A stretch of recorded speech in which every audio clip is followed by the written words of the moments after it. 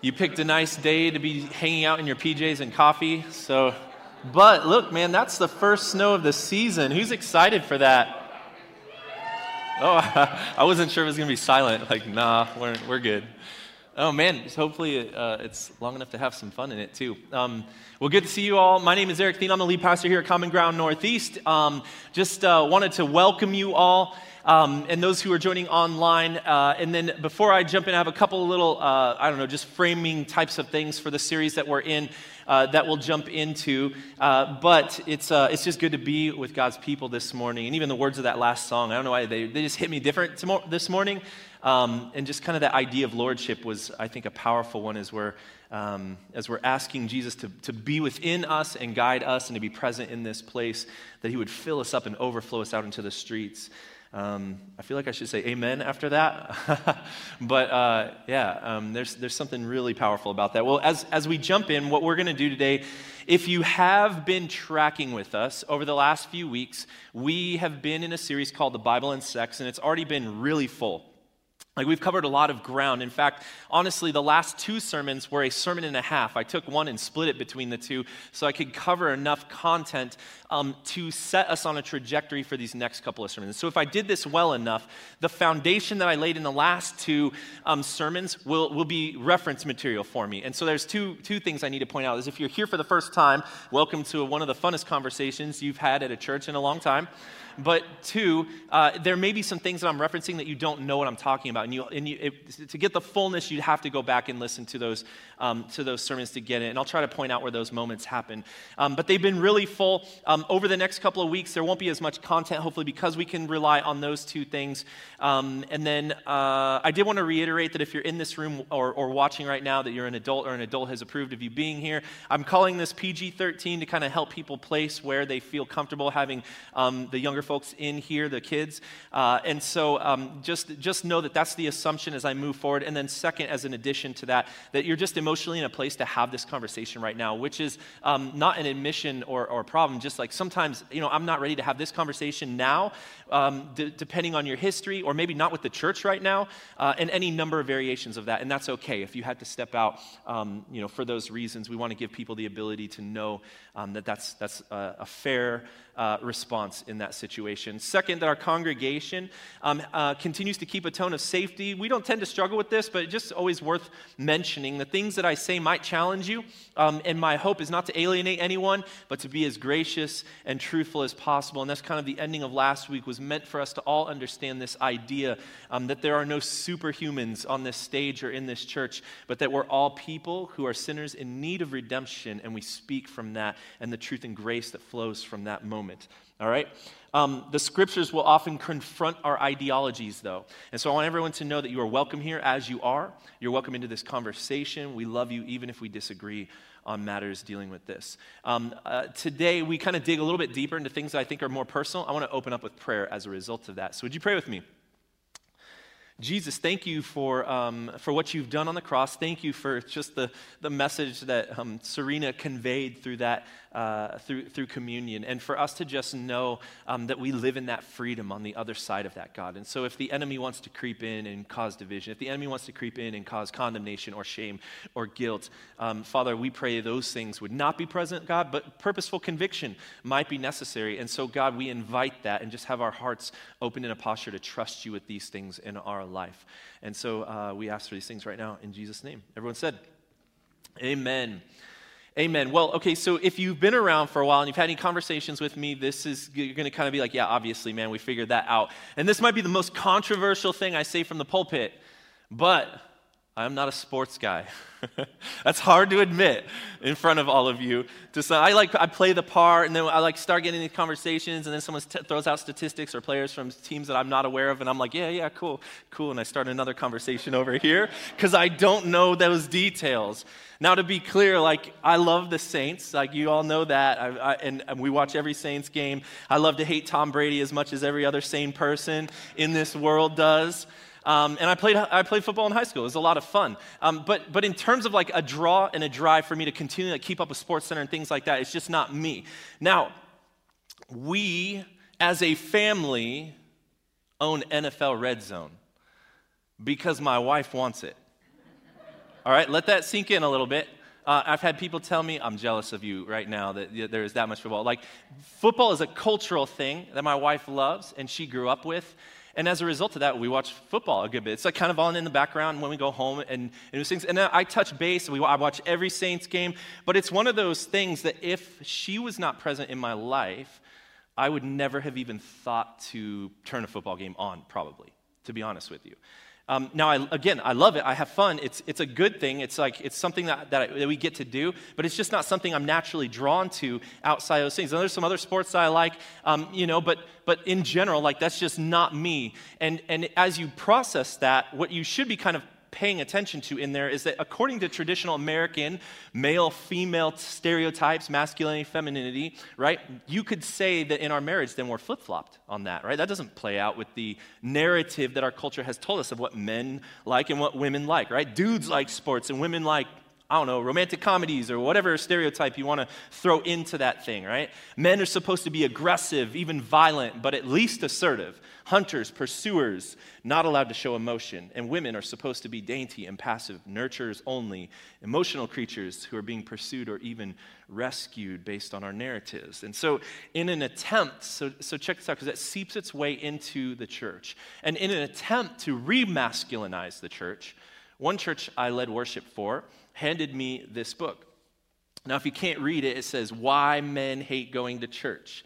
Now, this was handed to me as like, hey, if you're going to be a part, it's a little bit larger church. They said, if you're going to be a part of this church, there's 2 things you need to read. And they say, grab your Bible, and I want you to read this book. And that is how our church operates. And I'm like, okay, so I read it. And to be honest with you, like, the heart of it is there's a large a loss of men, presence of men inside of churches. And they're trying to figure out, like, what are the reasons for that? And so the idea, though, is that in order to recapture men in our churches, we do so by creating a culture that indulges male stereotypes. All right? And so Why Men Hate Going to Church teaches that we need to defeminize the church so that men want to come again. Get more manly men inside of the pulpit, right? Use more sports analogies. Talk about hunting. Highlight competition, action, and different things like that inside of the scriptures. Don't use feminine words like beautiful inside of your worship scenario, which was literally what was told me. I'm not allowed to use songs that use the word beautiful in it. And it's interesting because it also kind of thinks low of men, right? Because I get that what they're trying to do is remove the boyfriend-girlfriend talk out of worship songs. But no man stands at the top of a giant mountain and thinks like, how awesome am I, right? I mean, maybe. I mean, there's some egotism, right? But you look out at the top of a mountain and see a view that is so majestic that beautiful makes sense in that context, right? And so there's this idea, like I'm leading songs. The name of they say every time there's a song and it has that one word, if you want, you can change it from marvelous or wonderful. And so I'm singing this song in their service, and the song is literally called Beautiful Jesus, right? And they change it. So in the song title, they have to name it its correct name, but every time they sing it, it's actually changed on the screen to Marvelous Jesus, like, who didn't think just don't do that song, man? That's just like a weird, don't use that song, man. And so it's interesting to see this idea, a saturation almost of this stereotype. So everything down to the colors, the walls, the website, we're all gray, blue, and maroon because they are statistically geared towards men. They are more appealing to men. All of it was done under the practical idea to, and I kind of say practical a little bit with quotes, because statistically it's true, right? It's not like it was operating off of nothing, but I think it takes this idea too far, and so the idea is if we get the dad to come to church, we'll get the whole family. And so they can kind of justify not meeting any of the other preferences of anyone else inside of the building. And so I guess I submit that to you, maybe enticing men to come to church by creating a culture that indulges male stereotypes instead of the sacrificial love of Jesus was a bad idea. Maybe even dangerous. And it's not just the church, right? Like, you build outside. Our culture has established so many definitions, even built social systems that assign traditional norms to gender behavior and performance.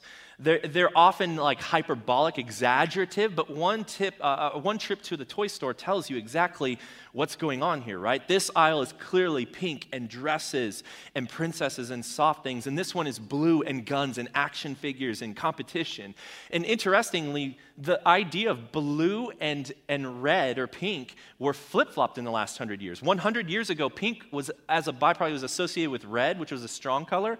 And so 100 years ago, when we thought of male and females, the representation of pink was actually a male association, and blue was a softer color, so it was given to boys. And somewhere in there, it just flip-flopped. I'm not even sure where, but somehow in there, it completely switched. So what I want us to do is to kind of think through these ideas and ask the question, why do these exist? Where do these norms come from? What defines gender in the first place? And where does it originate? And one pastor I listened to, just kind of in study, asked this question this way. Male and female, what does it mean to be a man and woman? Is it binary biology? If you have a penis and a primary hormone in your body is testosterone, is that what makes you a man, or is there a set of behaviors that makes you a man? And is it just a vagina and a primary hormone of estrogen flowing through your body that makes you a woman, or is there a set of behaviors that accompanies being a woman? And so can it just be boiled down to anatomy and hormones and XY chromosomes? And the thing is, if that was true, what you would see is all of it would play out the same from culture to culture to culture, right? And so if you've been out of the country, you realize that some cultures don't translate those things in the same way. In fact, I was in Southeast Asia, one of the first times I ever left the country, and one of the first things they mentioned to us is, there's kind of some norms that you're going to have to be okay with that you would typically seen as odd inside of your culture in the West, and they gave us some examples. Well, one of them, and I tried to find one, I couldn't this week because I bought one, is a sarong. Does anyone know what a sarong is? Has anyone hung out with a sarong? So it's like a tubular piece of cut cloth, and you step into it, and you pull it up, and it's like you do a couple of folds. There's a right way to do it and a wrong way to do it. I had to practice it over, and then you roll down the top. But for all intents and purposes, visually, from a Western mindset, it looks like a dress. And this is the normal traditional thing that a man would wear inside of Southeast Asia. And also men kiss when they meet each other on the cheek. If you've been to France, there's a similar scenario there, and many other ones, but that's kind of one of the obvious ones. Men inside of Malaysia hold hands as they walk down the street together, and it has no bearing on their masculinity or orientation whatsoever. It's just the norm, right? This is my friend, and we hold hands.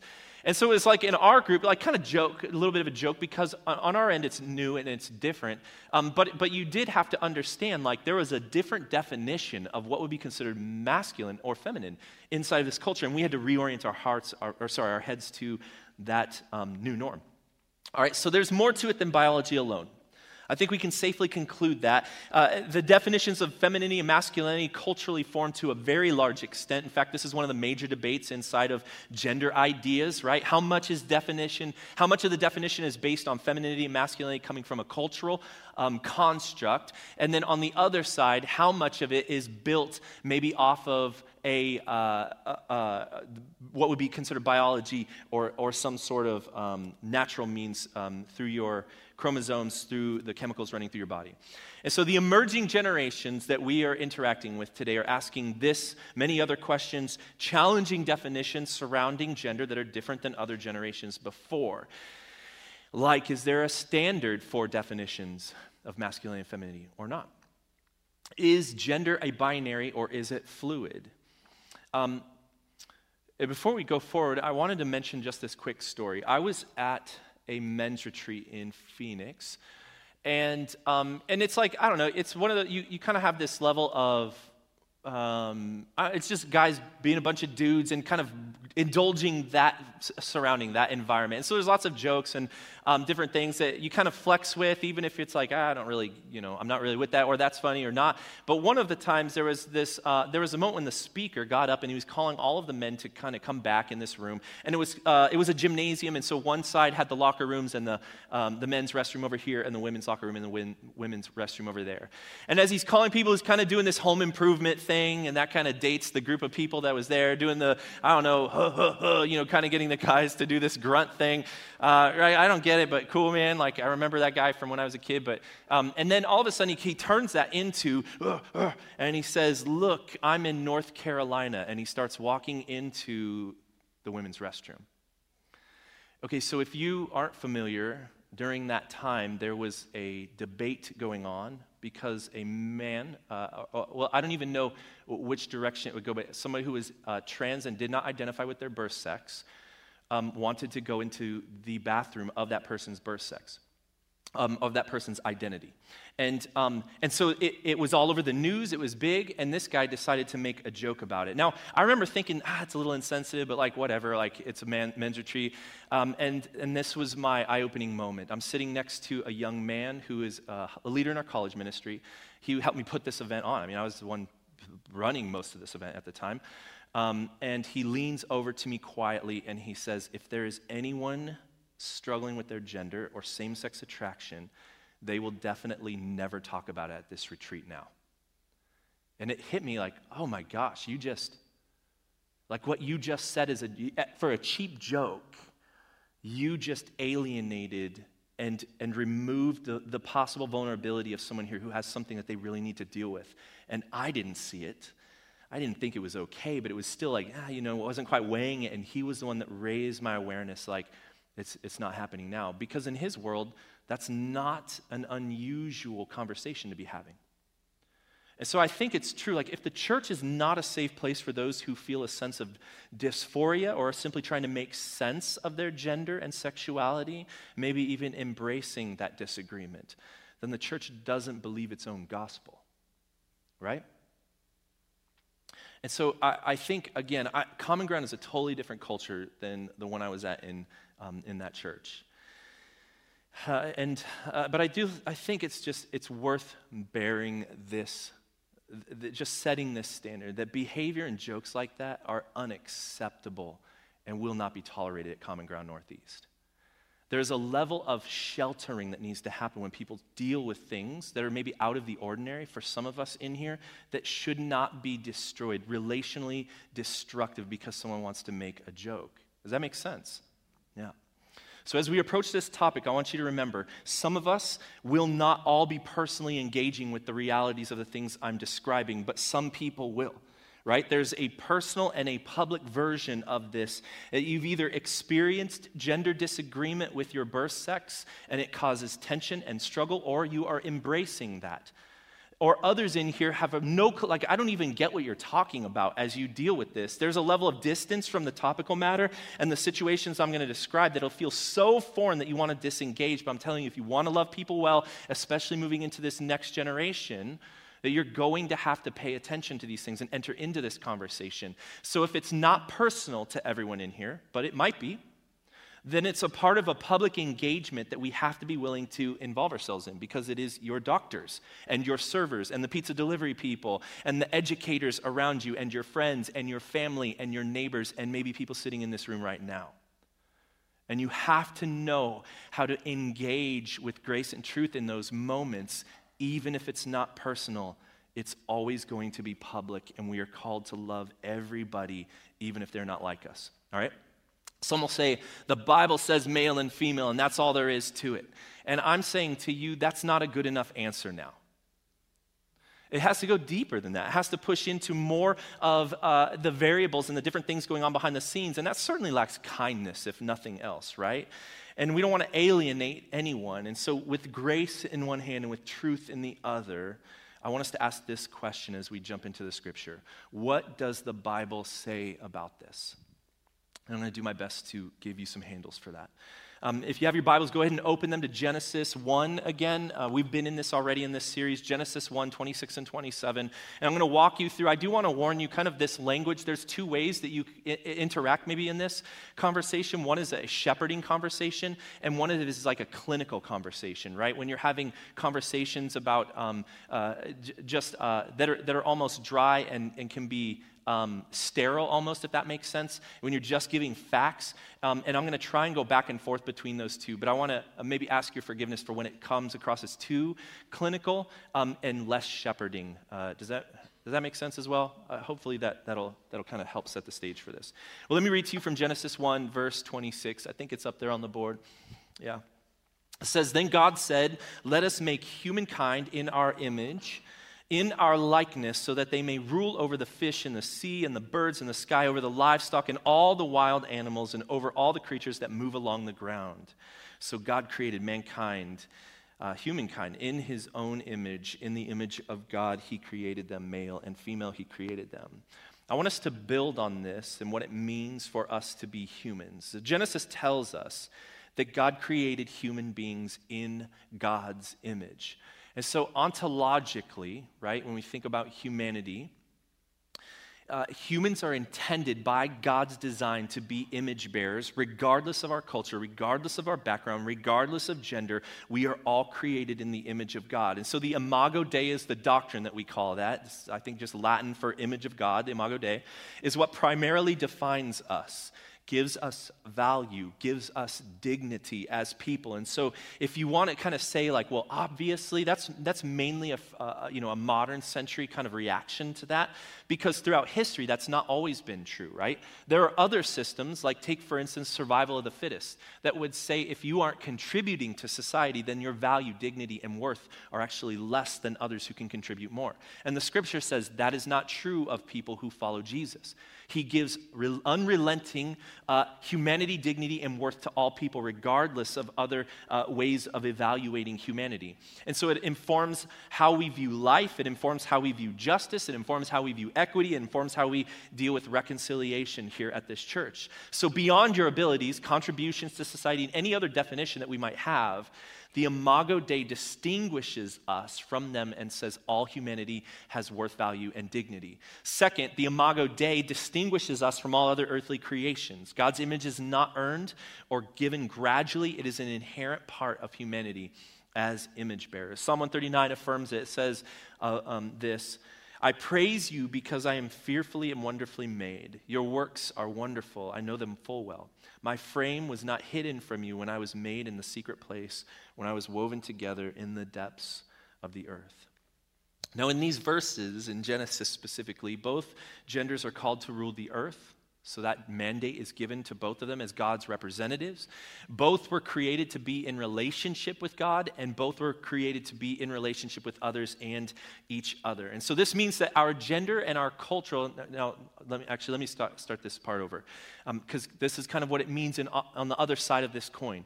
That gender and our cultural and our personal and experiential variables are secondary and not essential to our humanity.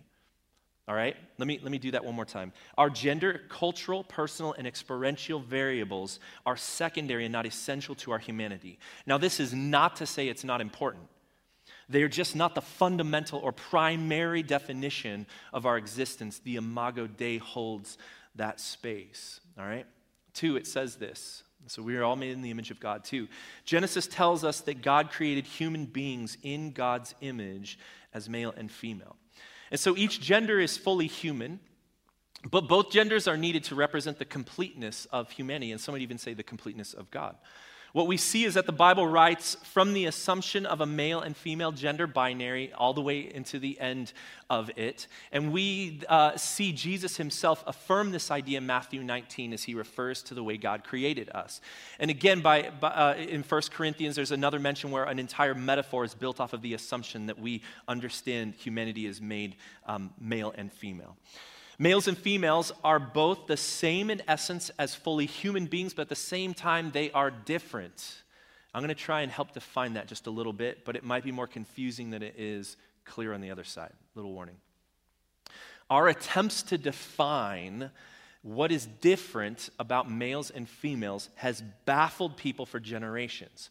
In the last generation, we had this book written called Men Are From Mars and Women Are From What? Dang, I went out on a ledge for that one. I wasn't sure if y'all would know it.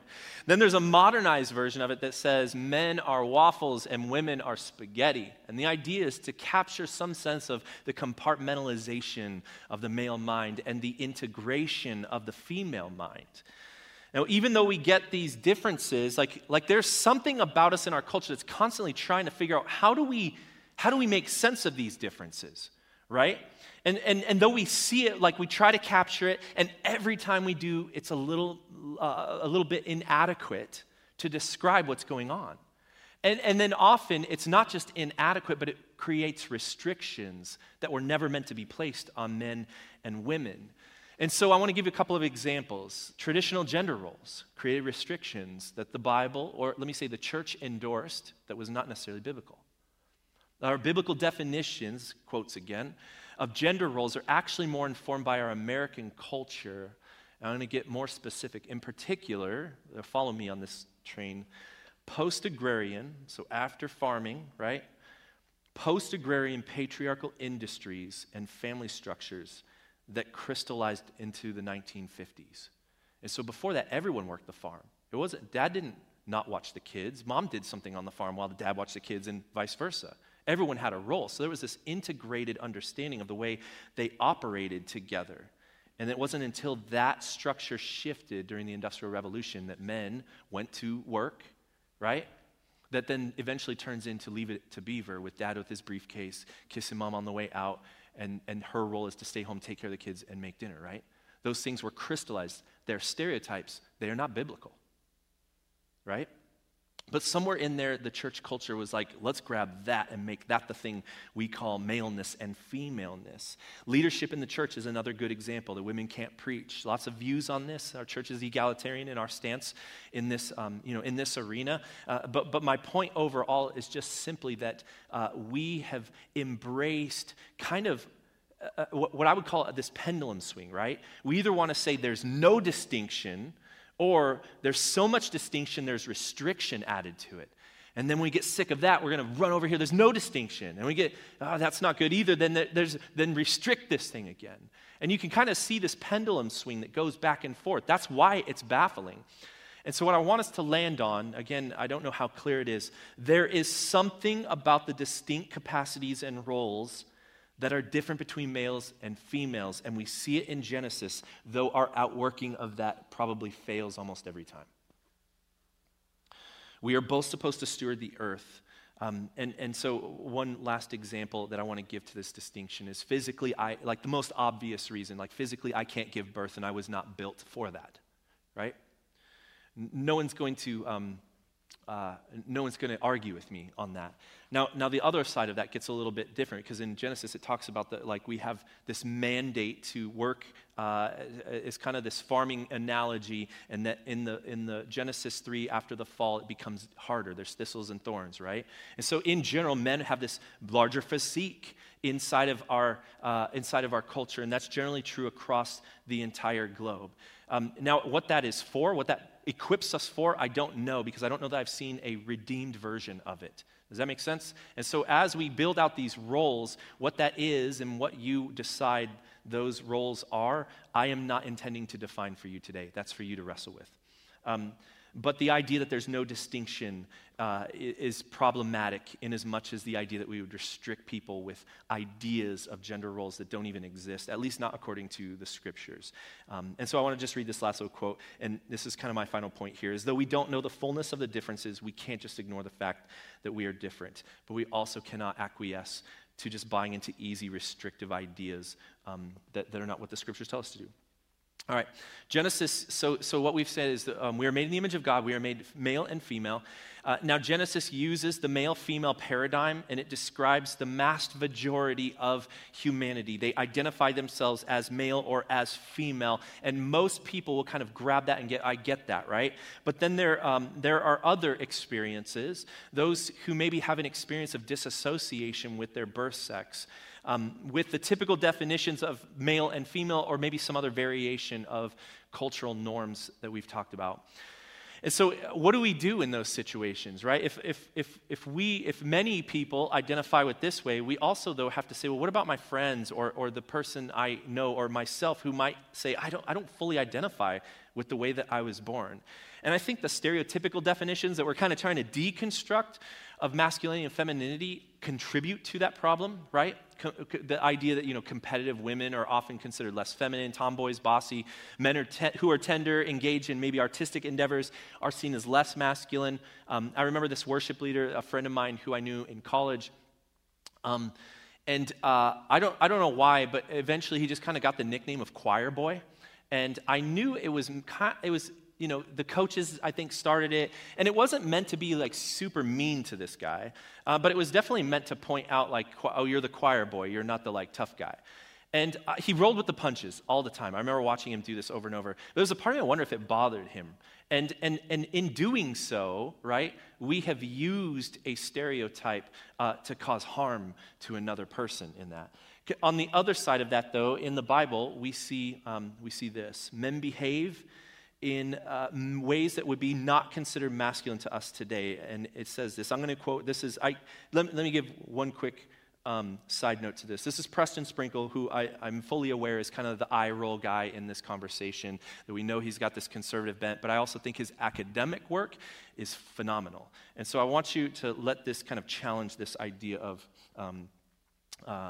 masculinity. It says this: in the Bible, masculine men behave in ways that would be deemed unmasculine by today's cultural standard. Men kiss other men, cry, or are tender and called to be tender-hearted, are profoundly emotional and relational, are called to turn the other cheek, to love, not kill their enemies, to weep with those who weep, to raise up the children and teach children, to be sensitive, be kind, and be peacemakers if they want to truly be men. Okay, and so as it pertains to someone who may not identify with their birth gender, what I say is our definitions are contributing to that problem, and maybe we need to redefine our definitions, all right? That's a starting point. It goes deeper than this. Moving past that, there's still some who would say their gender experience is fully incongruent with their birth sex. I want to frame this just by giving you a couple of definitions. I think definitions are important. I don't have time to give them all to you today, and honestly, just a sermon is probably not the best place for you to fully get this.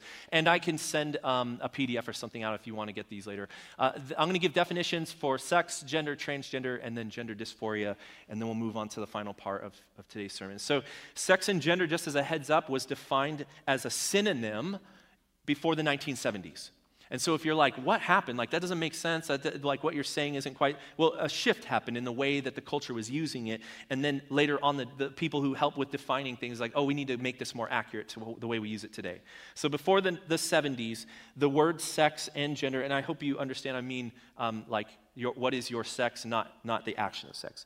So sex now is used to refer to the physical and biological dimensions of being male and female, the physical and biological dimensions. While gender is used to describe the psychological, social, and cultural dimensions of being male and female, like how you identify, right? And then that idea of gender gets applied to a few subcategories. I'm going to name them. I'm not giving you a lot of description for those this morning, though. Gender identity, or your experience in life.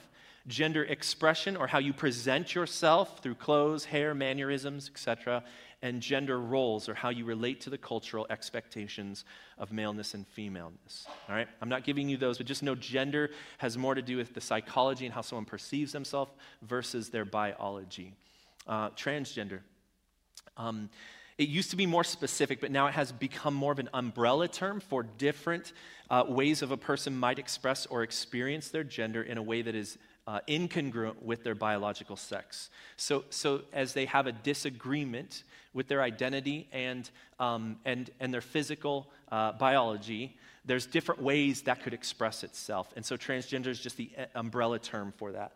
This may or may not be accompanied by dysphoria, because some people will just embrace that difference, which can be defined, so the dysphoria part of that is defined as this, gender dysphoria.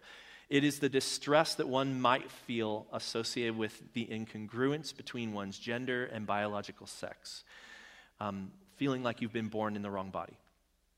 And if you're in a culture that has no place for that, you feel incredibly alienated, right? So that could cause some tension or some stress. Now, outside Genesis, there's another important aspect that I think is worth bringing into this. I'm going to try and summarize it because I don't have time for the entire teaching. But there is this idea from a doctor named Dr. Nancy Pearcey, who wrote a book called Love Thy Body. I haven't read it, but I've checked out a few different articles and interviews with her. Essentially, the idea is that before conversations on gender are moral, like we try to take it, is this right, wrong, good, or bad? the way that someone's behaving, right? And she says before we can even have that conversation, we have to step back and have a conversation about anthropology, meaning what is humanity? What makes a person a person? And so she points out that there have been a trend in our culture which mirrors agnostic ideology. That just means there's a separation. I'll give you the definition for that here, just like the first century philosophers did during the time of Jesus. Where they elevated the spirit or the spiritual realm and they de-escalated or minimized the material or the physical. And so the overall idea is spirit is good, body is bad. All right? Spirit is good, body is bad. And in doing so, they created a depiction that they're two separate things that were never supposed to be separated in the first place. All right? I'm going to read one quote from her just to help redefine that one more time. The early Christians faced a culture that placed a low value on the material world, just as modern materialism does, though for different reasons. The church was surrounded by philosophies like Platonism, Manichaeism, and Gnosticism that treated the world as a place of evil and corruption. And here's the line that's worth focusing in on. They denounced the body as a prison and defined salvation as escape from the physical realm. Christianity bought into that, right? When we die, our bodies go and our spirit floats up into heaven. But that's not true. We get resurrected and we live on this earth in the new heavens and new earth. And so that's one way in which this has crept its way into our circles. So is with the body. As an alternative, Christianity, from its inception and its Jewish roots, has always said that the physical and the spiritual should not be separated. All right? That your body and your spirit were always meant to be one thing, that we are not just people with bodies, we are embodied people. And Percy continues to point out that this ideology, any ideology that promotes these things, that your gender identity has nothing to do with your biological sex, that your identity or as male or female is not a part of your authentic self. That the mind is at war with your body because in that war, it's the mind that always wins and your body is not an important part of who you are. That all of these things are redepictions of that separation thought. Spirit good, body bad. And it has a dangerously low view of the human body. Why dangerous? Because this is the kind of ideology that opens the door for things like body dysmorphia. This idea creates tensions like body disassociation. And one example she gave up was hookup culture relies on the idea that you can disassociate yourself from your body. She gives a quote from a young woman named Alicia, who said this: hookups are very scripted. You learn to turn everything off except your body and make yourself emotionally invulnerable. So it has this internal tension when we try to separate those two. A secondary thing is it creates social dehumanization. Racism is a result of separating those two ideas. You can be less than, you can be dehumanized. Genocide depicted as ethnic cleansing and unethical practices in law and justice. That's what happens when we separate these two things. And so the idea is that she's saying we have to reclaim a better understanding of a love, hence the name of her book, Love Thy Body, for ourselves. I have an example from the scriptures that I'm going to skip over just so you know that. And I'll put it out on the notes later on if you're interested. But let me jump to her final conclusion here. She says that the way forward is to reclaim a high view of the body, to love your body, to respect your body, to honor your body as the loving handiwork of God. And in doing so, you cannot embrace this separation idea. And so the hope is that we would live not separate from, but into our bodies. But that might take a long time for us to relearn. And so she says it's more like therapy than it is anything else, because you have to work through bodily pain and trauma of your past. You have to be at peace with your body and find joy in the quirks and idiosyncrasies and ultimately feel at home in your body. And this is what she presents as the best way forward. As we transition into the ending here, there's a couple of things that I think are helpful for us to understand as we walk out of this. Let me just quickly summarize. As Christians, we are embodied people. We are made in the image of God, and that is depicted as image bearers represented by male and femaleness. All of us are human, but differentiated through our maleness and femaleness. But the Bible does not give us guidelines for how men and women are supposed to act, or defining masculinity or femininity, or any gender role, really. outside of the culturally specific moments that you are reading them in. This is all stuff that you're going to have to wrestle with. Okay, so if you buy in that this is theologically true, it's like, what do you do with this, right? If this is theologically true, how do we engage with someone? And remember, I mentioned that some will deal with this personally, or some will walk through this personally. Some will only know this from a public standpoint, but there's also a political, and I'm borrowing from Dr. Mark Yarhouse for this next little paradigm. And by political, they just mean civic or systemic. All right? And so this is what I want you to see. There's a couple of lenses that people tend to look through these things through. One is the integrity lens, one is the disability lens, and one is the diversity lens. The integrity lens focuses on the creation story and God's original intent for creation. And so that term integrity means that our ideas, since God made it that way on purpose, we need to do everything we can to restore God's intention for creation, including male and femaleness. And we are meant to bring the integrity back to that design. Do you see how that word plays in there? The second one is a disability lens. So this lens focuses on Genesis 3, like the fall, right? So the first one was creation, this is the fall. And it says that it's probably better to view something like this through and explain it through the idea of that there are different ability variations that just occur in nature. Scientifically, nobody knows or can conclude how or why gender disagreement happens. All right, there's lots of theories, but no conclusions. But as a Christian, this is what typically happens. Why does something like gender disagreement occur? And we will say something like this: it's a result of the fall. That would be an operational action of the disability lens.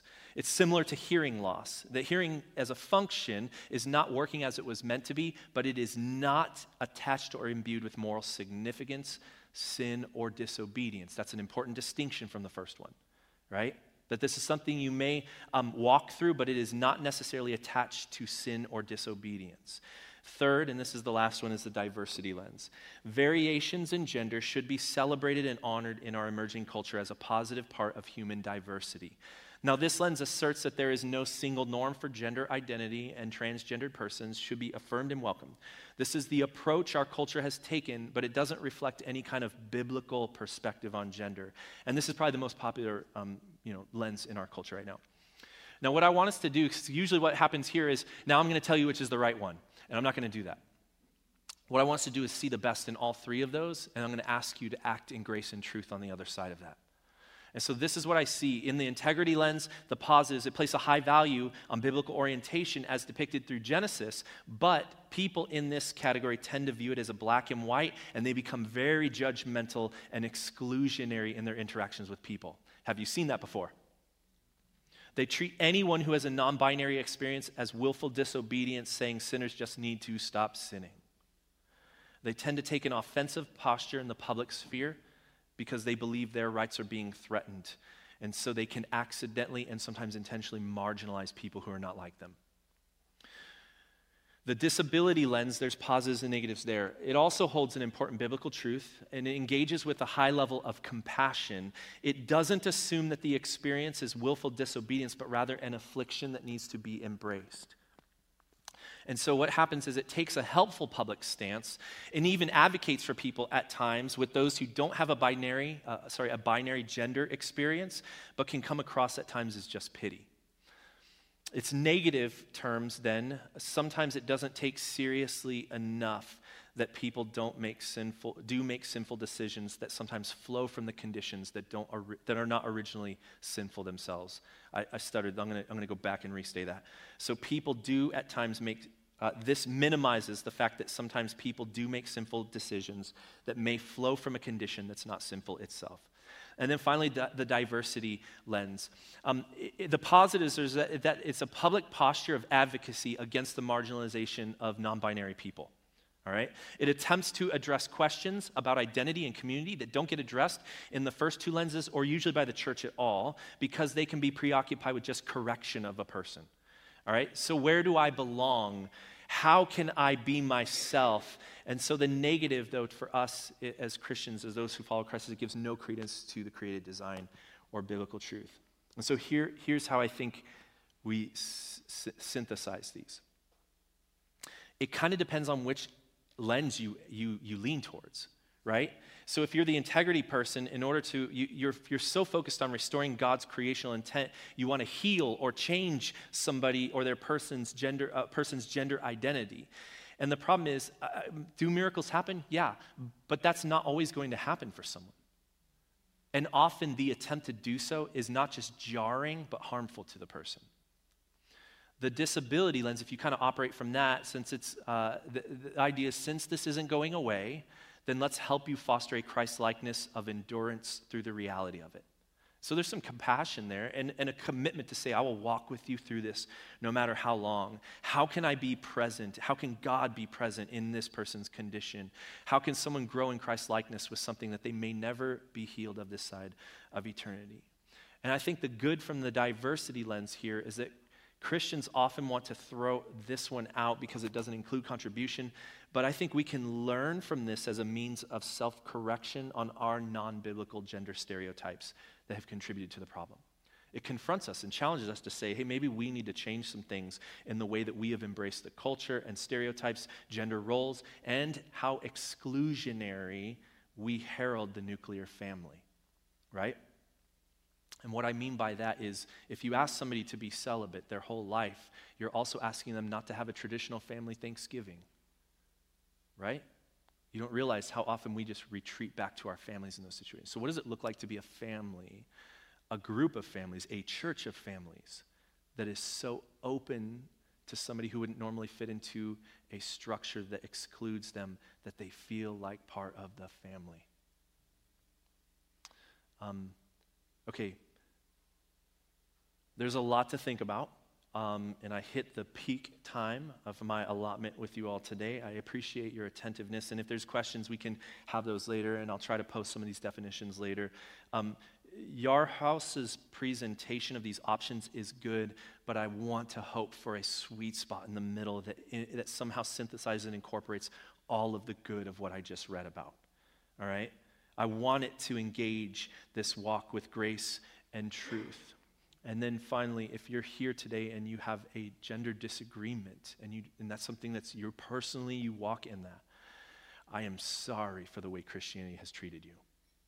I am sorry for the way that it has marginalized you. And my prayer is that you don't internalize, seclude yourself from Christian and the community that's there, but when you're ready to talk about it, you do. I pray that myself, our family, and our church, Common Ground Northeast, is a place that is safe to be open and vulnerable and help navigate anyone through their experiences like this. And while I haven't had an experience with gender disagreement, I have had an experience with depression. And I know that if the weight of this is on you and you alone, and you just internalize this, it will take you into a very dark place. And so my appeal to you is, when you are ready, please talk about it and share that burden with others if it is a burden to you. I want to walk with all people and sometimes shelter them from the negative force that wants to come down on top of them, no matter what level, no matter why the marginalization occurs. And my hope is that Common Ground would be a family that does the same thing, willing to reorganize ourselves if necessary, so that we can include all people who are seeking Jesus. I'm going to pray for us as we end. The worship team is going to come up. And I want to ask you just to maybe think through this prayer and ask where you would have a contribution to this. Where have you maybe heralded truth over grace? Maybe you have over-graced and not truthed enough. And that's not an easy thing to do, but ultimately we are called to love people wherever they're at. And so I want to call us into that idea, but even into a better understanding, so that we have a sense of getting involved in something in a way that does not further hurt people. All right? Let's pray. Jesus, thank you so much for your word. My ultimate hope, God, is that anyone with gender disagreement finds a place of shalom and peace with themselves. And I know that that can only come from you, Jesus. So whatever that looks like, God, I just invite that. I pray that Common Ground becomes a community that helps people walk wherever they're at, God. And that if we have embraced unhelpful or even unhealthy and problematic paradigms with the way we structured ourselves, with the way that we have heralded truth Father, I just pray in confession that you would correct that in us.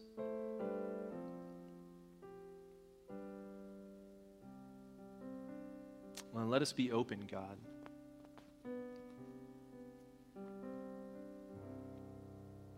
Let us be people who step in between the hurting and the ones who are doing the hurting.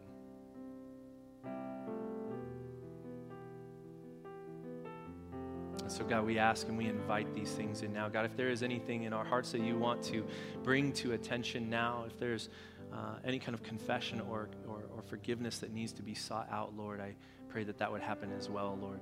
And in the midst of this journey of the Bible and sex, God, we just invite you once again to be the ultimate redeemer, the ultimate healer, the ultimate advocate on our behalf, and the ultimate teacher, Lord.